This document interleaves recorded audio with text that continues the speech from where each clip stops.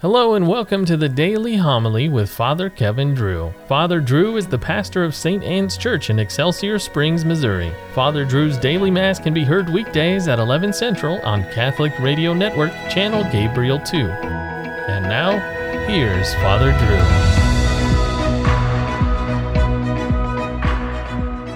Drew. A reading from the book of Genesis. Jacob called his sons and said to them, "Assemble and listen, sons of Jacob. Listen to Israel, your father. You, Judah, shall your brothers praise. Your hand on the neck of your enemies. The sons of your father shall bow down to you. Judah, like a lion's whelp, you have grown up on prey, my son. He crouches like a lion recumbent, the king of beasts. Who would dare rouse him? The scepter shall never depart from Judah, or the mace from between his legs, while tribute is brought to him, and he receives the people's homage." The word of the Lord. The Lord be with you. A reading from the beginning of the Holy Gospel according to Matthew. The book of the genealogy of Jesus Christ, the son of David, the son of Abraham. Abraham became the father of Isaac, Isaac the father of Jacob, Jacob the father of Judah and his brothers. Judah became the father of Perez and Zerah, whose mother was Tamar. Perez became the father of Hezron, Hezron the father of Ram, Ram the father of Amminadab, Amminadab became the father of Nahshon, Nahshon the father of Salmon, Salmon the father of Boaz, whose mother was Rahab. Boaz became the father of Obed, whose mother was Ruth. Obed became the father of Jesse, Jesse the father of David, the king. David became the father of Solomon, whose mother had been the wife of Uriah. Solomon became the father of Rehoboam, Rehoboam the father of Abijah, Abijah the father of Asaph. Asaph became the father of Jehoshaphat, Jehoshaphat the father of Joram, Joram the father of Uzziah. Uzziah became the father of Jotham, Jotham the father of Ahaz, Ahaz the father of Hezekiah. Hezekiah became the father of Manasseh, Manasseh the father of Amos, Amos the father of Josiah. Josiah became the father of Jeconiah and his brothers at the time of the Babylonian exile. After the Babylonian exile, Jeconiah became the father of Shealtiel, Shealtiel the father of Zerubbabel, Zerubbabel the father of Abuid, Abuid became the father of Eliakim, Eliakim the father of Azor, Azor the father of Zadok, Zadok became the father of Achim, Achim the father of Eliud, Eliud the father of Eleazar, Eleazar became the father of Mathan, Mathan the father of Jacob, Jacob the father of Joseph, the husband of Mary. Of her was born Jesus, who is called the Christ. Thus, the total number of generations from Abraham to David is 14 generations. From David to the Babylonian exile, 14 generations. From the Babylonian exile to the Christ, 14 generations. The Gospel of the Lord. Assemble and listen, sons of Jacob. Listen to Israel, your father. Jacob assembled his 12 sons, the 12 tribes of Israel, to inform them which one would take charge.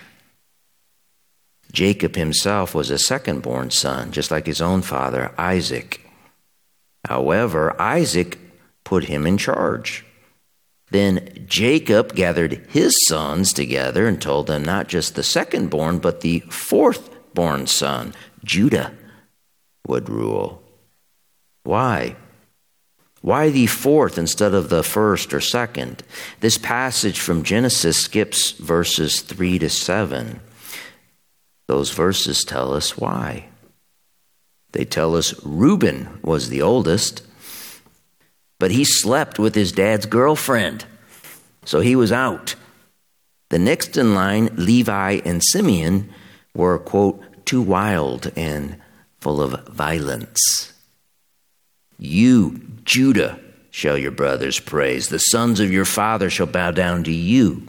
The scepter will never depart Judah, never leave the king's hand. That is what the first book of the Old Testament says. What then does the first book of the New Testament say?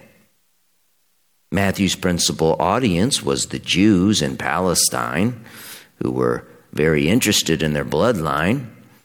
Oral tradition and memorizing all of one's forefathers was nothing for a Jew. People knew how to remember back then. Matthew, the tax collector, was an accountant, a numbers man. And so he neatly arranged and organized Christ's family tree to remind the Jews that, yes, they were the first called as God's chosen people. But Matthew reminded them it is not always about being first. Isaac, Jacob, and Judah were not first. And salvation is not just for those who are first, a chosen few, a chosen race. Matthew's genealogy also mentions women, which most likely was an odd thing to do at the time. And 4 of the 5 women, Tamar, Rahab, Bathsheba, and Ruth, were foreigners. They weren't even Jews. The 5th woman, of course, was the Virgin Mary, most likely of the tribe of Judah, as was her husband, Joseph. So, St. Matthew very astutely had the Jews and us look back to our own sacred scriptures. Judah will be the tribe, the lion that all peoples, Jew and non-Jew alike, will pay homage.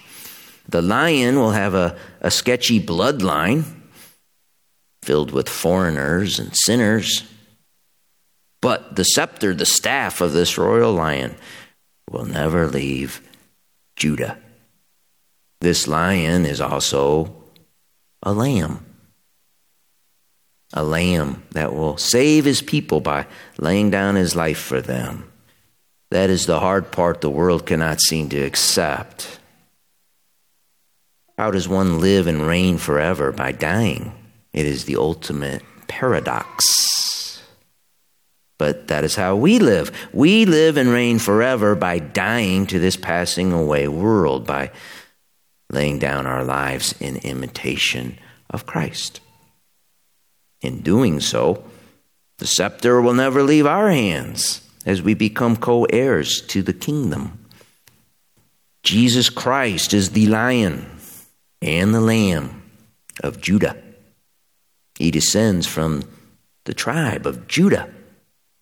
His forefather Jacob spoke about him in the very first book of the Bible. Do you see how God neatly arranged and organized our salvation for us?